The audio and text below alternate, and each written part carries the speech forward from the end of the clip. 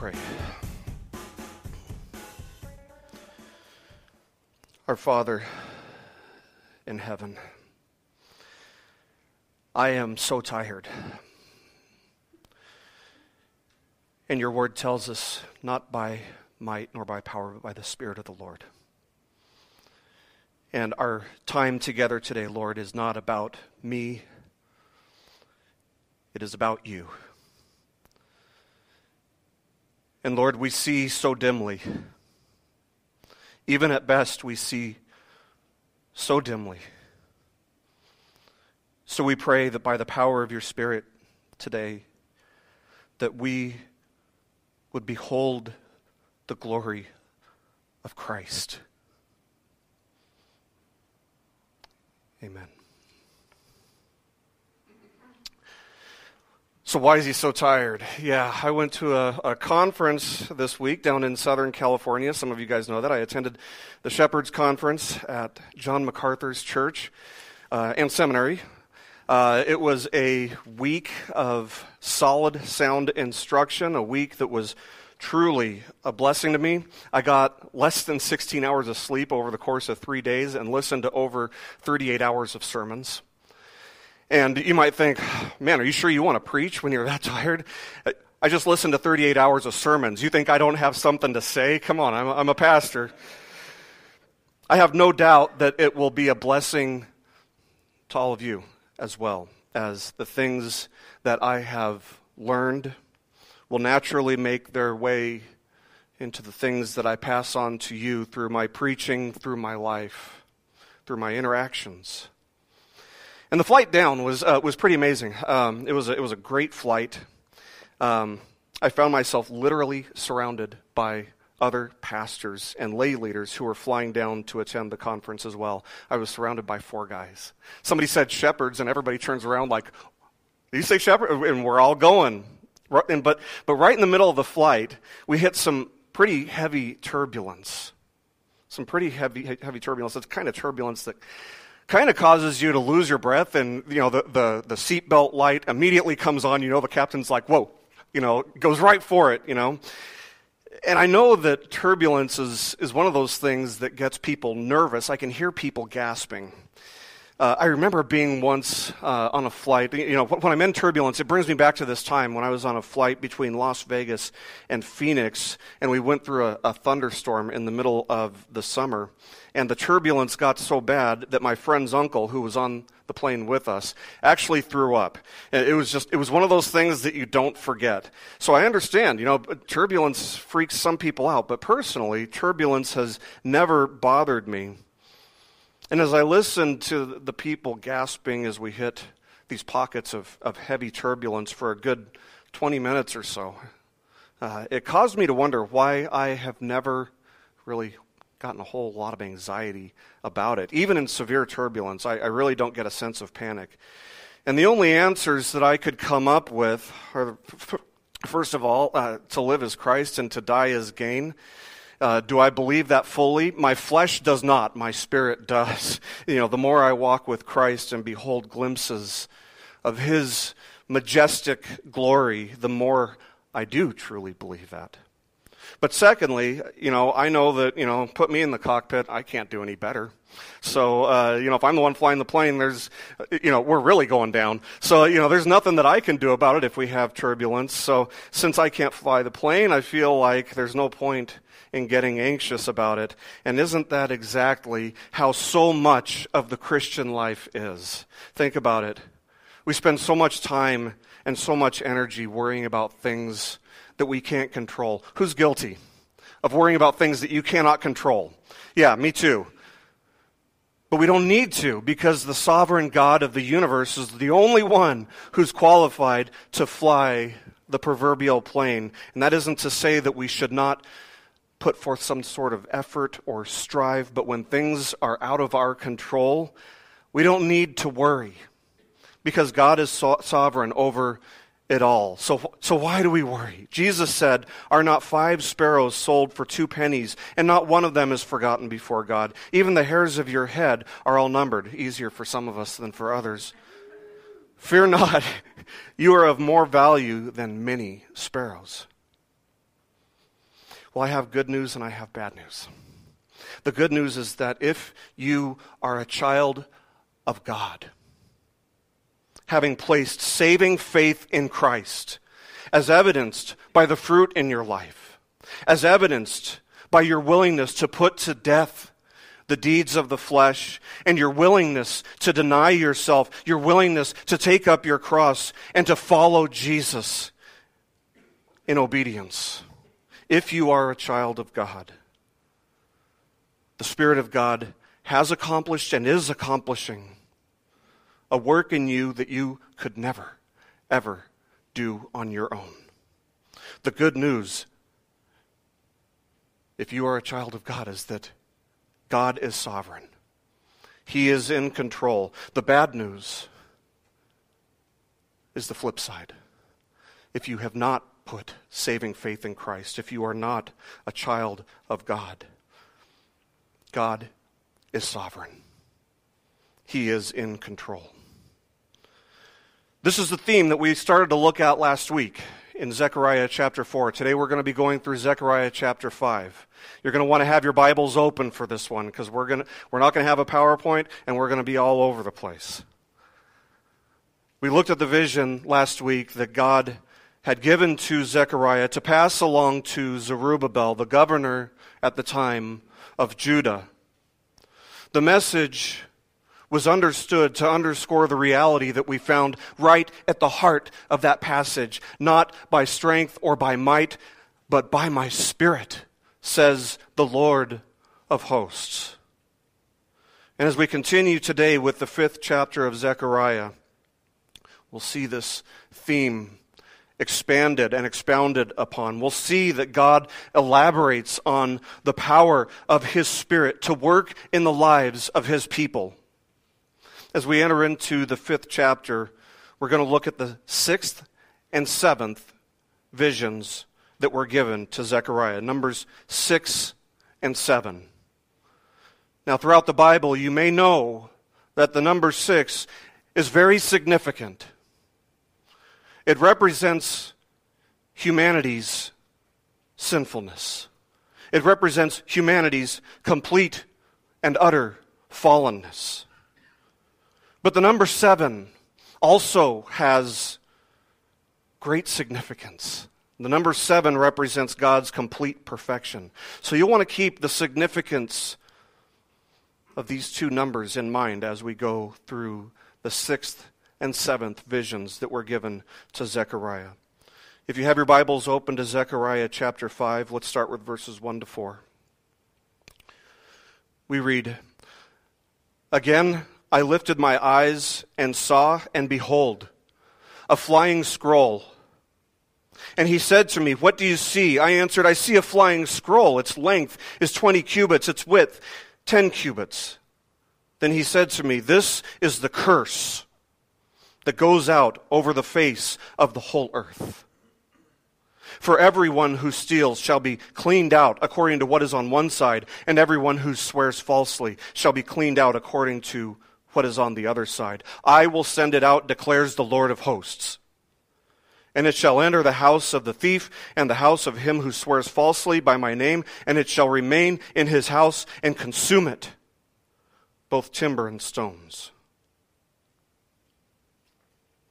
The repetition that we have seen throughout the book of Zechariah should be pretty evident by now.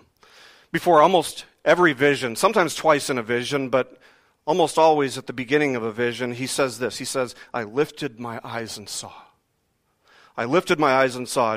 And what does he see this time? He sees a flying scroll. Now, what's a scroll? A scroll is a piece of parchment. More commonly, it was a piece of leather, a large piece of hide wrapped around 2 sticks, and you would put a text on it and you would scroll on each end as you read it. And this flying scroll that Zechariah sees is considerably large.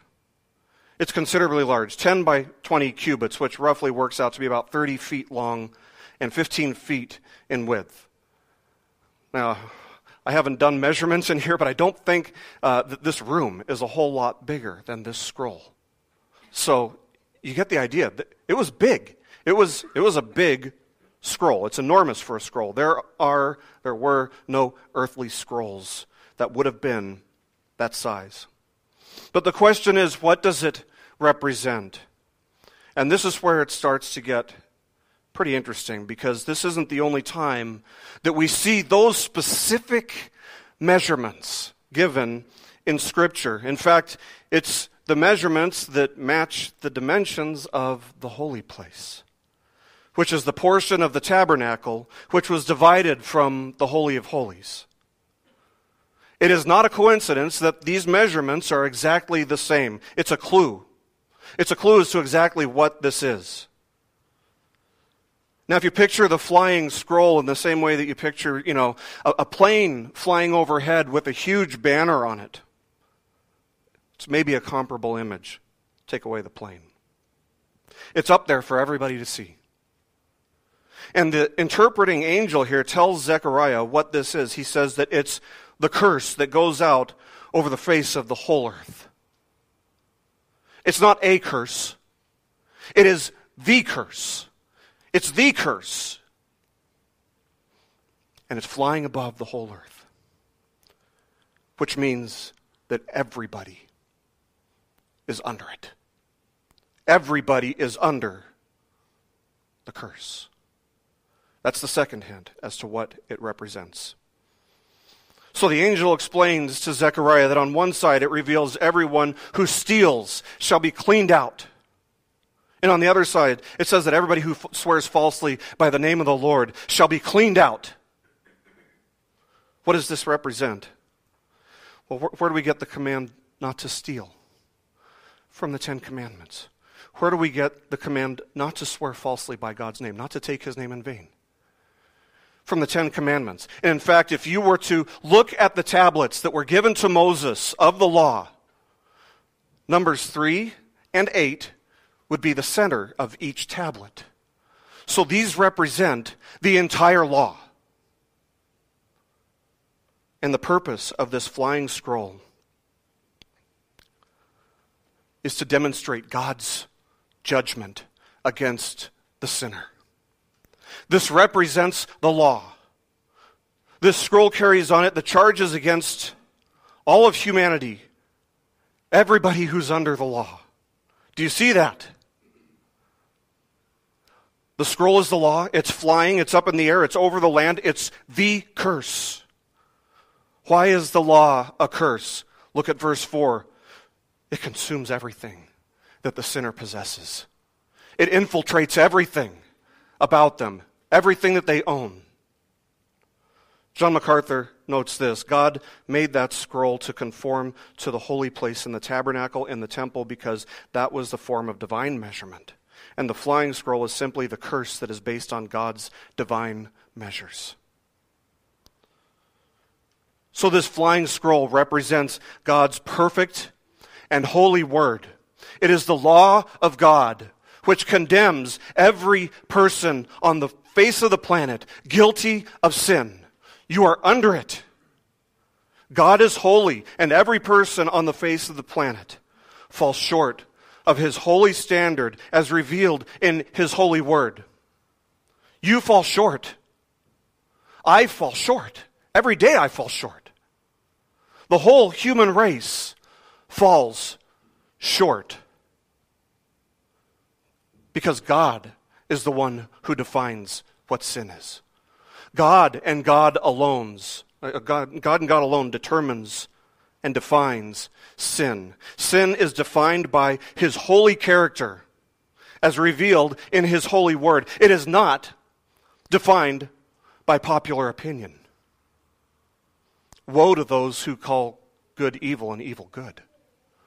But that's what popular opinion would have us do. It's not defined by popular opinion. It's not defined by what works best or what feels good or what feels bad. It is not defined by what we like. It's not defined by what we don't like. It is determined by God.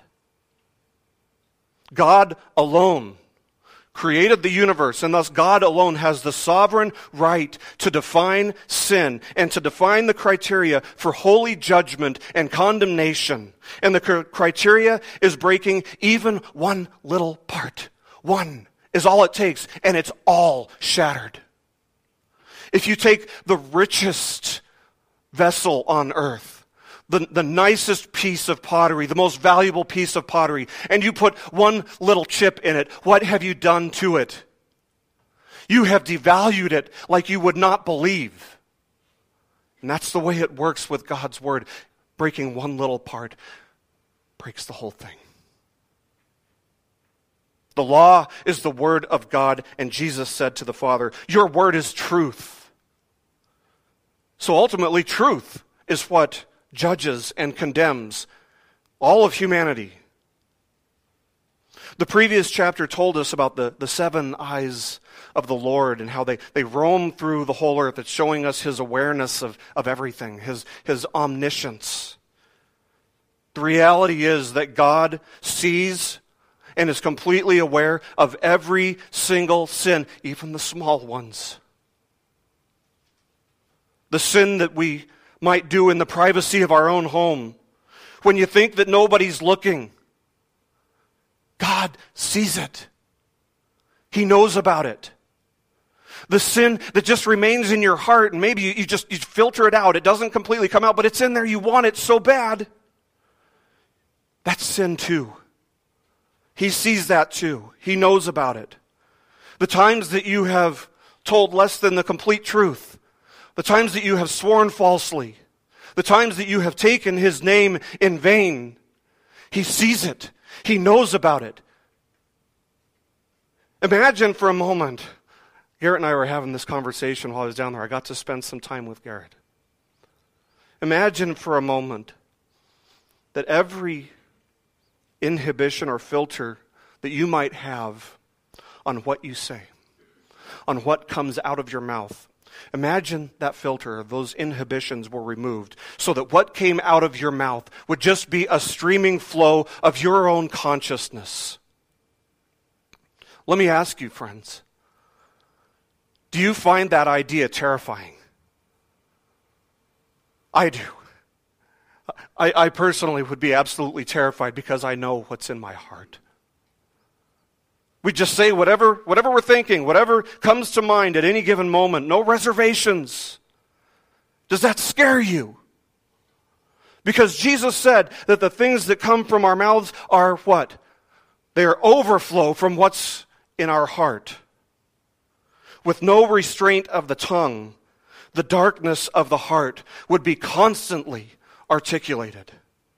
And if you are honest with yourself, this idea should make you tremble with fear, because God sees the sin that's contained in the heart before the tongue has a chance to restrain it. He sees it. He knows about it. And guess what? He cares.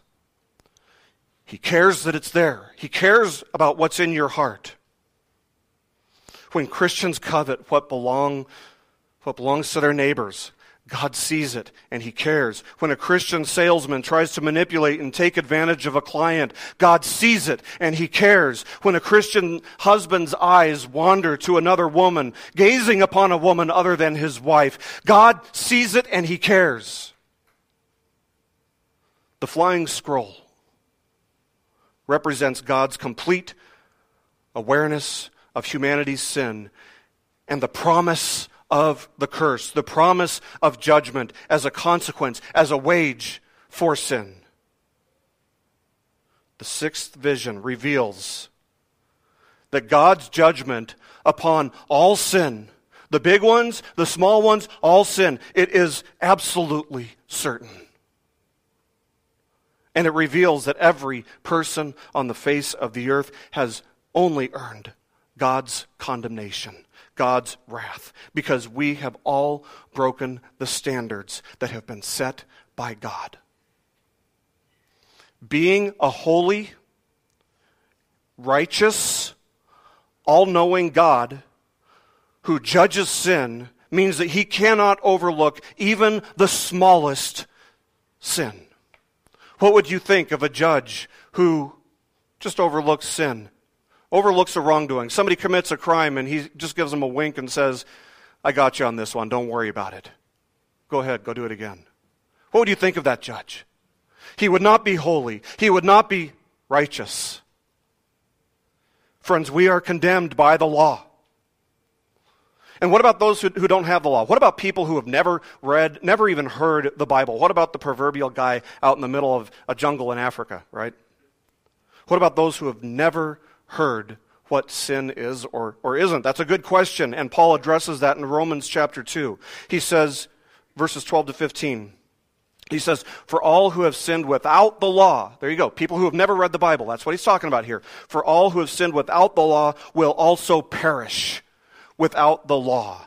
And all who have sinned under the law will be judged by the law. For it is not the hearers of the law who are righteous before God, but the doers of the law will be justified. For when Gentiles who do not have the law, by nature do what the law requires, they are a law to themselves, even though they do not have the law. They show that the work of the law is written on their hearts, while their conscience also bears witness, and their conflicting thoughts accuse or even excuse them. And you might say, what does that all mean? It means that God gave the law to everybody. It means that God gave every person on the face of the earth this thing called a conscience.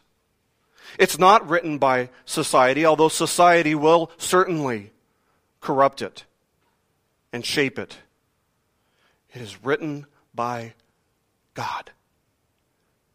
And the truth of the matter is that at some point or another, everyone on the face of the earth has violated their conscience.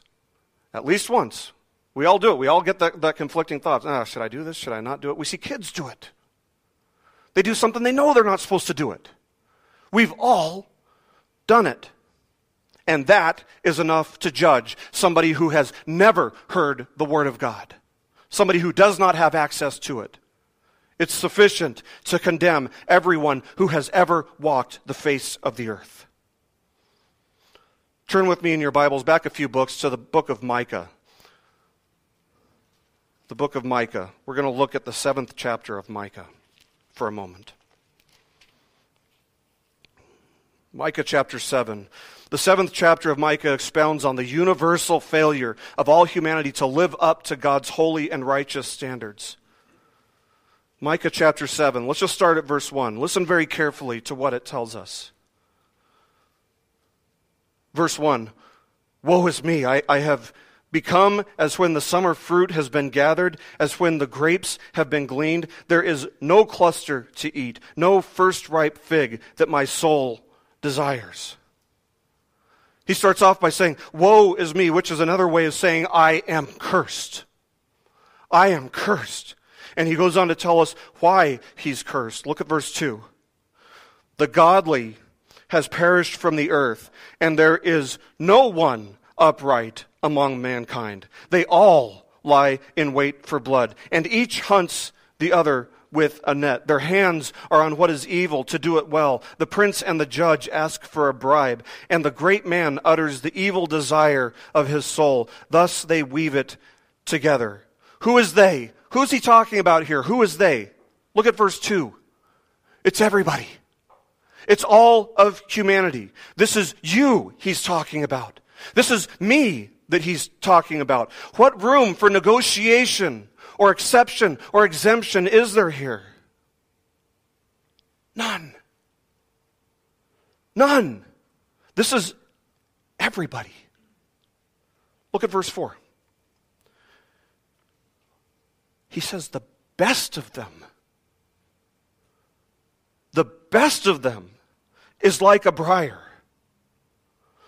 The most upright of them is a thorn hedge.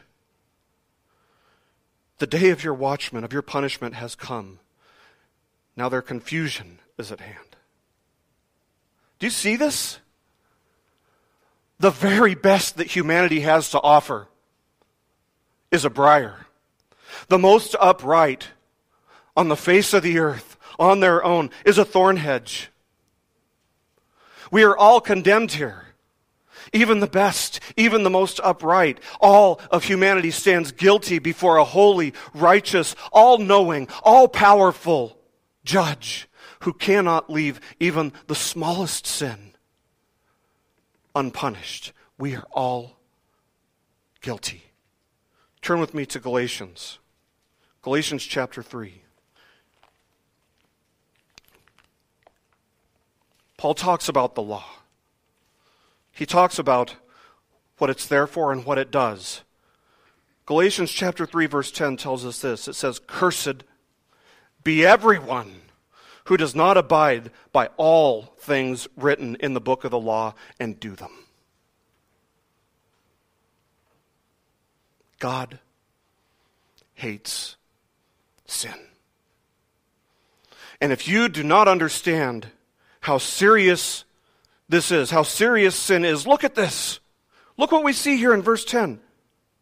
Why would God call it a curse if this was not serious business? This is the sixth vision of Zechariah.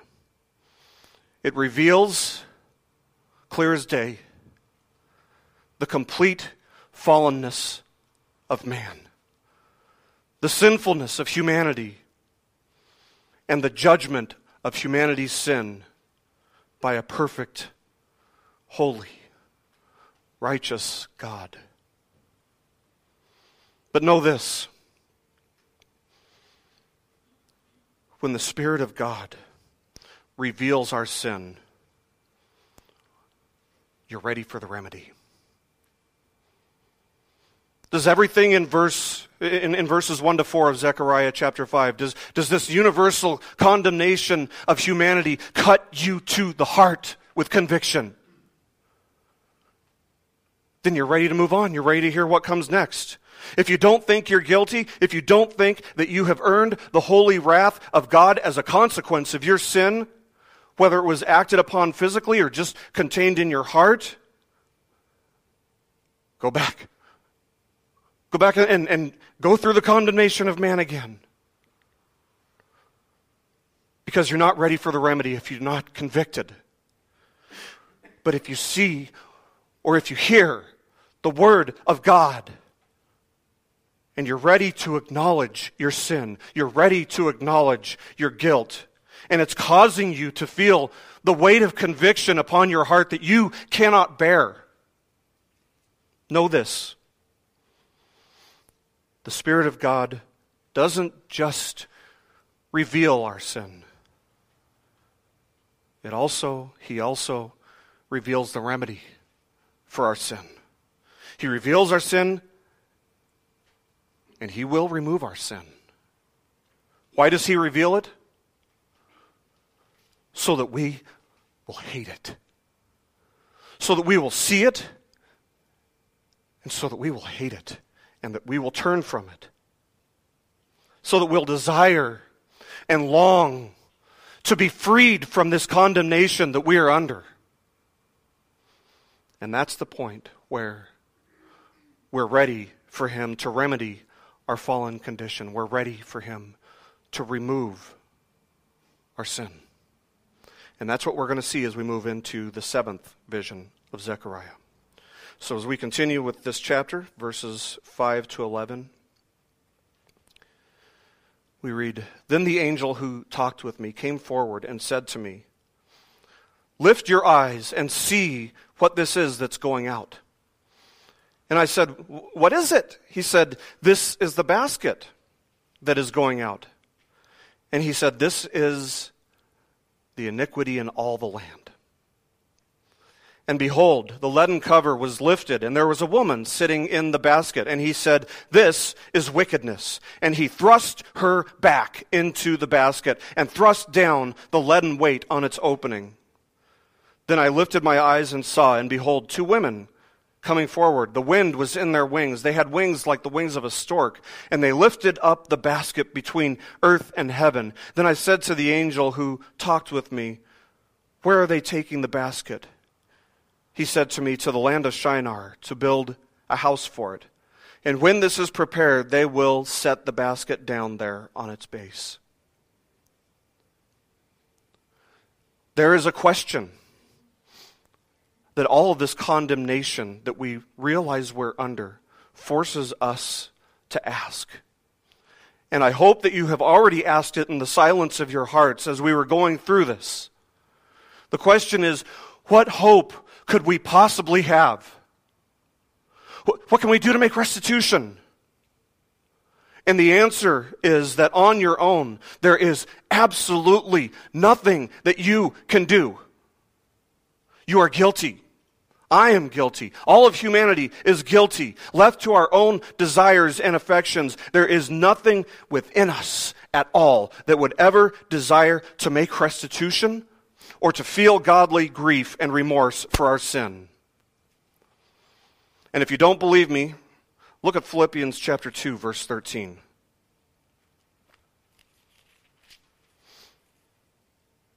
It says, "For it is God. It is God who works in you, both to will and to work for His good pleasure." So if you are willing for God's good pleasure, why is it? It's because God is working in you to give you that will, to develop and grow that will in you. Left to our own desires and affections, there is nothing within us that would desire this. And if you still don't believe me, read Martin Luther's Bondage of the Will. I gave you one verse. He'll give you like 100. The answer must come from outside of ourselves. Because everything within us is tainted, corrupted by the effects of sin. The answer, the remedy, must come from God. God must be the one to deal with our sin somehow without compromising His own perfect righteousness in doing so. And here we have to remember that the people of God, the remnant who are in Jerusalem, they had returned after 70 years of captivity to the Babylonians. And they hadn't turned to the pagan gods of the land externally. They weren't practicing the religion of the land, the false religion of the land, although they had certainly had idols, developed idols in their hearts internally. But they hadn't honored God in the way that they were supposed to. The sin, even by God's own people, was great. How was God going to deal with that? The picture of what He does with their sin is a picture of how He deals with our sin today as well. Look at verse 5. The angel comes forward. This is the angel who has been interpreting these visions for Zechariah, helping him to understand these visions throughout his book. And the angel shows Zechariah a basket. And the basket is doing what? It's about to go out. The Hebrew word for basket here is ephah, by the way, which was a large container, kind of like a barrel that was used for measurement, measuring grains and things like that. The people of Israel were notorious for adjusting the ephah and sinning, cheating.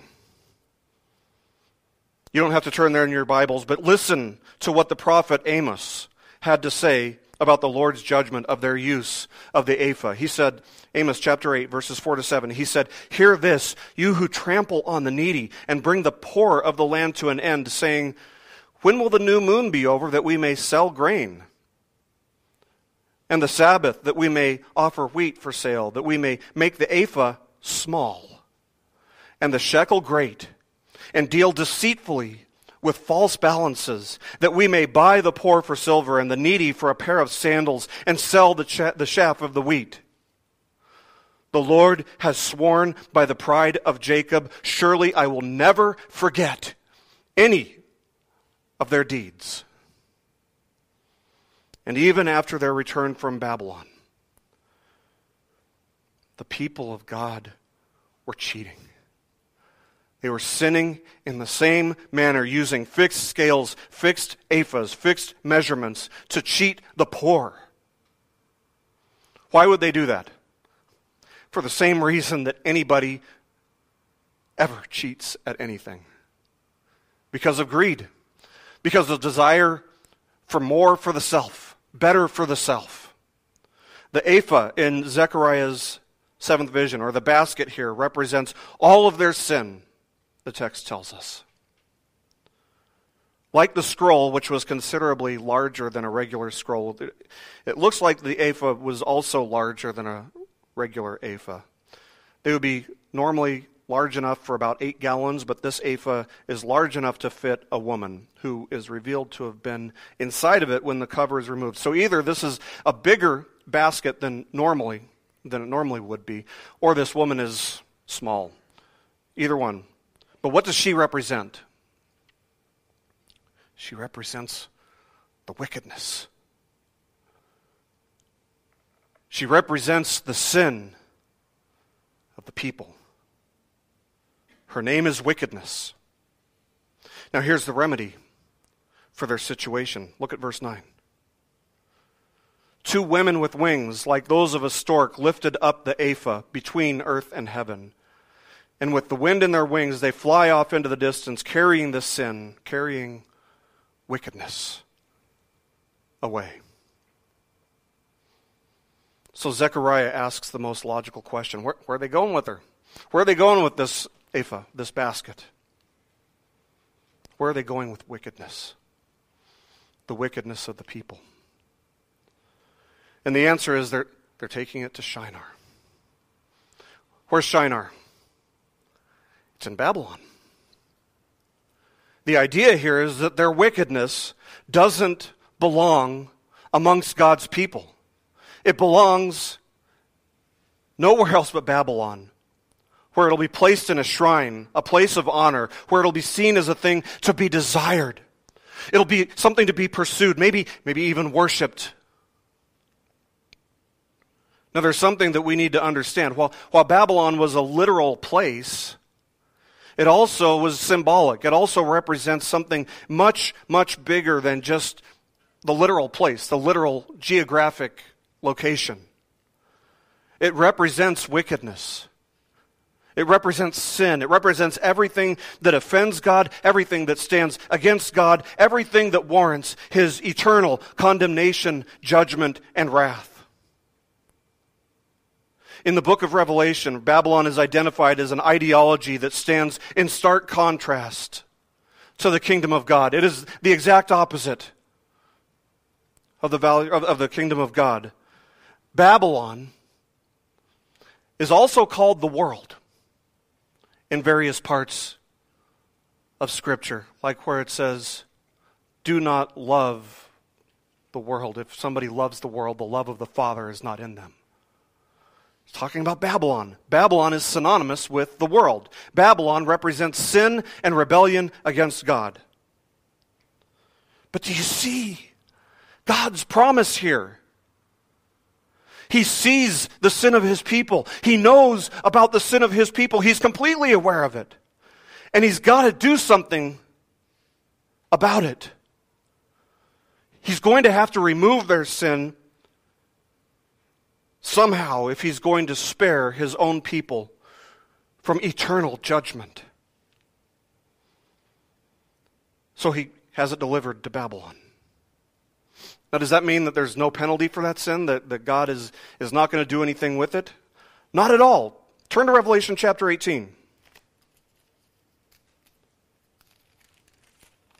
Revelation chapter 18. John is witnessing the end of the world here in a vision from God. And this is what he says, starting in verse 1.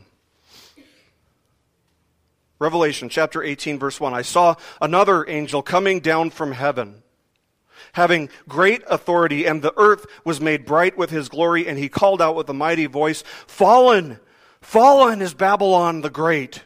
She has become a dwelling place for demons, a haunt for every unclean spirit, a haunt for every unclean bird, a haunt for every unclean and detestable beast. For all nations have drunk the wine of the passion of her sexual immorality, and the kings of the earth have committed immorality with her. And the merchants of the earth have grown rich from the power of her luxurious living. Let's stop there. Did you catch what was in verse 3? How many nations were not corrupted by Babylon? 0. None. They were all drinking the wine. They all participated in what? In her sexual immorality. Go down to verse 19. Revelation chapter 18, verse 19. And look at that last line. In a single hour, she has been laid waste. Babylon, at this point, in this vision that John has, it's been burned to the ground. God's wrath has been poured out on it.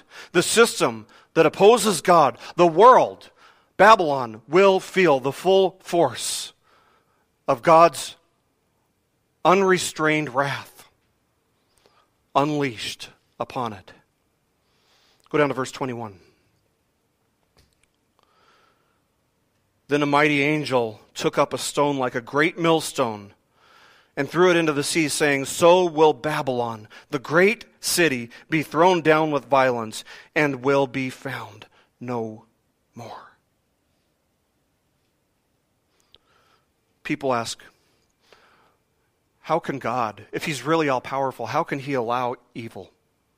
How can He allow wickedness? And the answer is because He's more patient than we are. He's patiently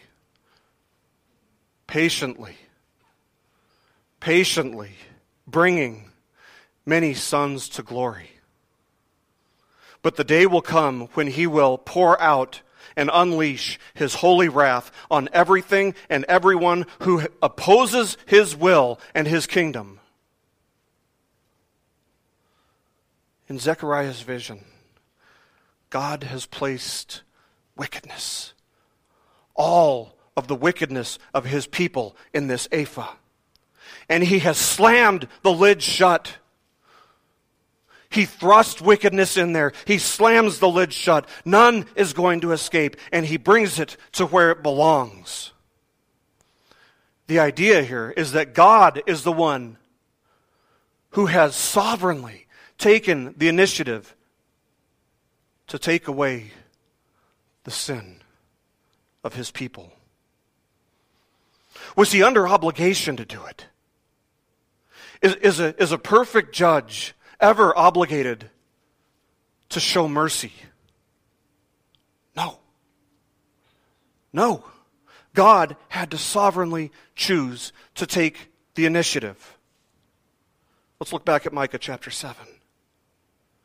Micah chapter 7, back in the Old Testament, a few books before we got to Zechariah. That was where we saw the universal guilt of all of humanity, where it told us that the best and the most upright in all the earth stand guilty before God. That they fall short too. But now let's look a little further down into the passage. Micah chapter 7, verse 7. He's told us about all of humanity, how all of humanity and the best, the most upright, they've all fallen short, but look at verse 7. But as for me, I will look to the Lord. I will wait for the God of my salvation. My God will hear me. Verse 9. Look at verse 9. I will bear the indignation of the Lord because I have sinned against Him. Is He innocent? No, He's guilty. I will bear the indignation of the Lord because I have sinned against Him until He pleads my cause and executes judgment for me. You get the idea that He's standing in Micah's place. Go down to verse 18. Micah chapter 7, verse 18. Micah says, who is a God like you, pardoning iniquity and passing over transgression for the remnant of his inheritance? He does not retain his anger forever because he delights in steadfast love. Verse 19. He will again have compassion on us. He will tread our iniquities underfoot. He will cast all of our sins into the depths of the sea. Do you see that? Do you see what he's doing with their iniquities, with their sin? Do you see? He will have compassion. Why? Look back at verse 7. I will look to the Lord. As for me, everybody else is wicked, and I am too, but I will look to the Lord. Verse 9, Micah's aware of his sin. He feels the godly grief. He is repenting. And so, God will trample their sin. God will trample their iniquities. God will trample these things underfoot, even though he had every right to trample the sinner underfoot. He will cast all of their sins into the depths of the sea, even though he has every right to cast the sinner into the depths of the sea. Do you realize that we know more about the moon than we know about the bottom of the ocean? That's how foreign the bottom of the ocean is. That's how far away it is. We've never been there. And God says, I will cast your sin down there. Let's go back to Galatians chapter 3. That was where it showed us that we are all guilty under the law. Verse 10 said, cursed be everyone who does not abide by all things written in the book of the law and do them. Go down to verse 13. He says, Christ redeemed us. Christ redeemed us from the curse of the law. How? By becoming a curse for us. Do you understand this? Christ redeemed for himself a people. He purchased us. He saved us. From what? From his wrath. From the curse of the law. How did he do that? By becoming a curse for us. That's what he did on Calvary. Here we see these women with the stork wings flying between heaven and earth, which is exactly where Jesus was as he was up against the cross. Feet above earth, head under heaven, and he's there bearing the wrath of God on behalf of his people. Do you understand that? Paul says it this way in 2 Corinthians chapter 5, verse 21. He says, for our sake he made him, talking about Jesus, he made him to be sin, who knew no sin. Why? He made Jesus to be sin. Why? So that in him we might become the righteousness of God. Do you feel the weight of this?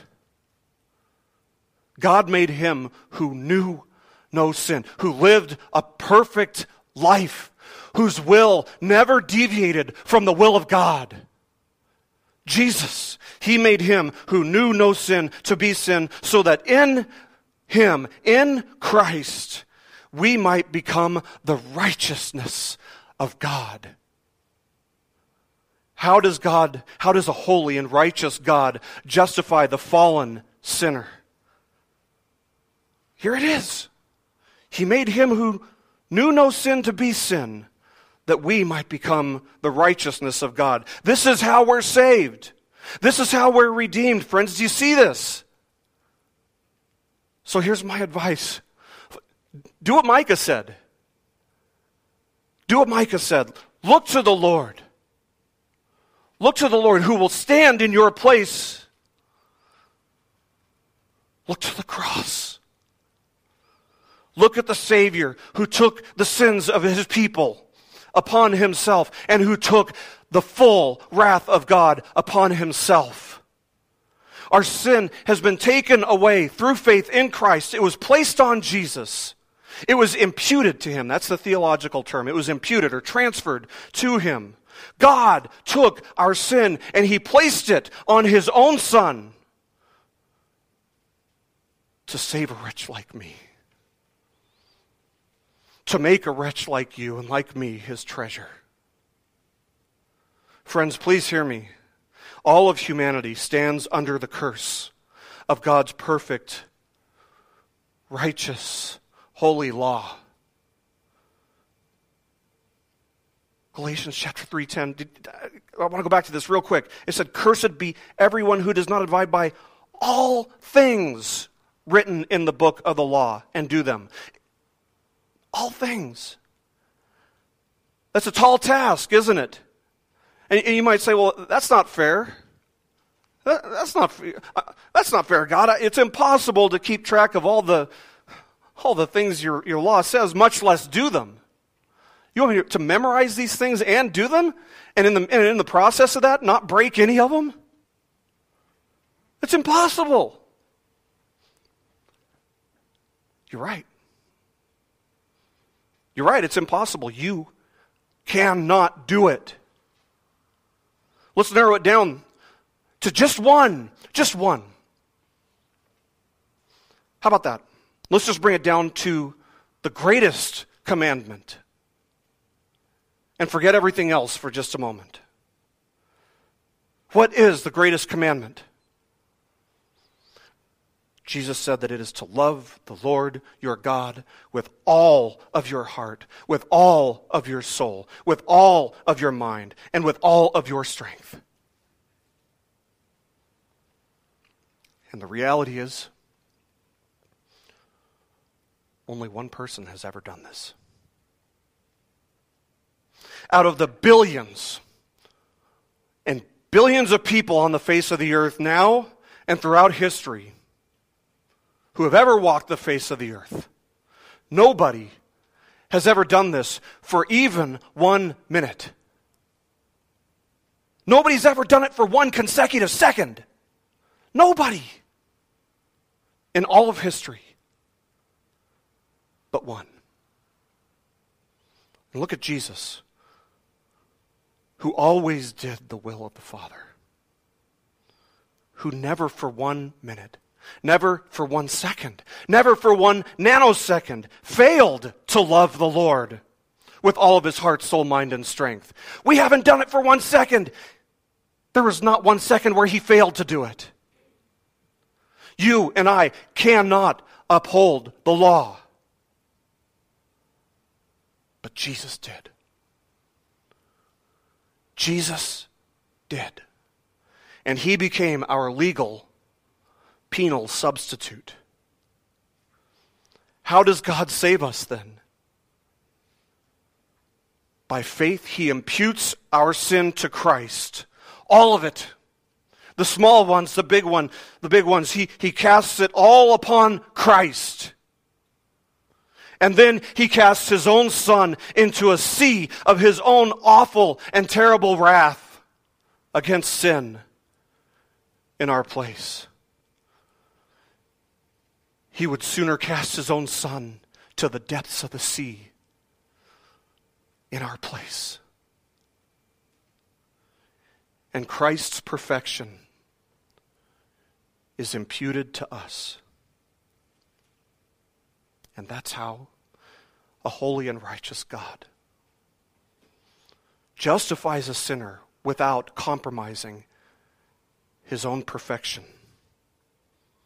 What does the number 7 represent?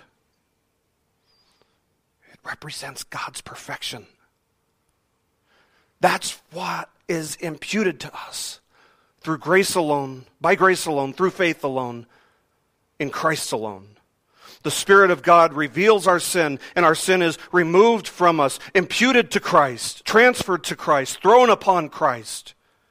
The Spirit then comes to dwell within us, empowering us to wage war against and to put to death the deeds of the flesh. And you cannot do these things without Him, without the Spirit, without the power of the Spirit within you. And so I beg you, friends, to repent, to turn from your sin. If you have never put trust in Christ, look to Him and trust in Him. Because there's no other way. You will be like a little army wax figurine in a furnace before His wrath. You must have somebody take your place. So turn from your sin. Every day. Flee from it. Don't just walk away from it. Flee from whatever might be hindering you in turning to Christ and surrendering to Him. Fix your gaze on Christ. Not on Babylon, not on the world. Fix your gaze on Christ and throw yourself completely at the mercy of Christ and be reconciled to God. There is no sin that He is incapable of forgiving. If you will come to Him and confess your sin, repent, and believe that His Son, believe that God's Son was your substitute.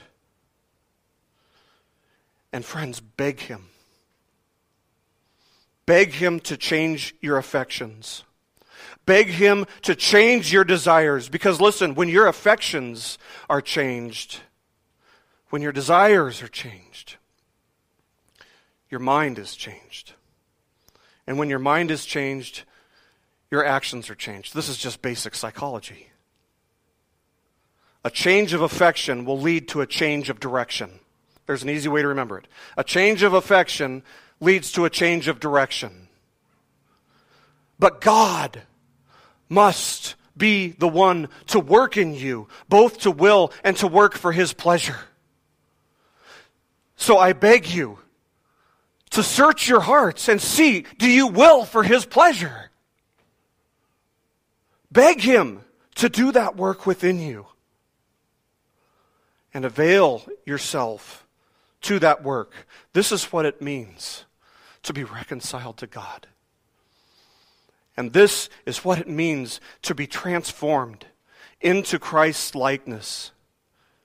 And that is the end to which God is causing all things to work for those who love Him and are called according to His purposes. Christ's likeness.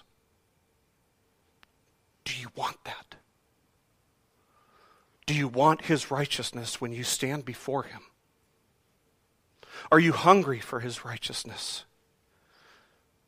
Then come and behold the glorious splendor of God's grace for you, which is only found in the one substitute, Jesus Christ. Let's pray.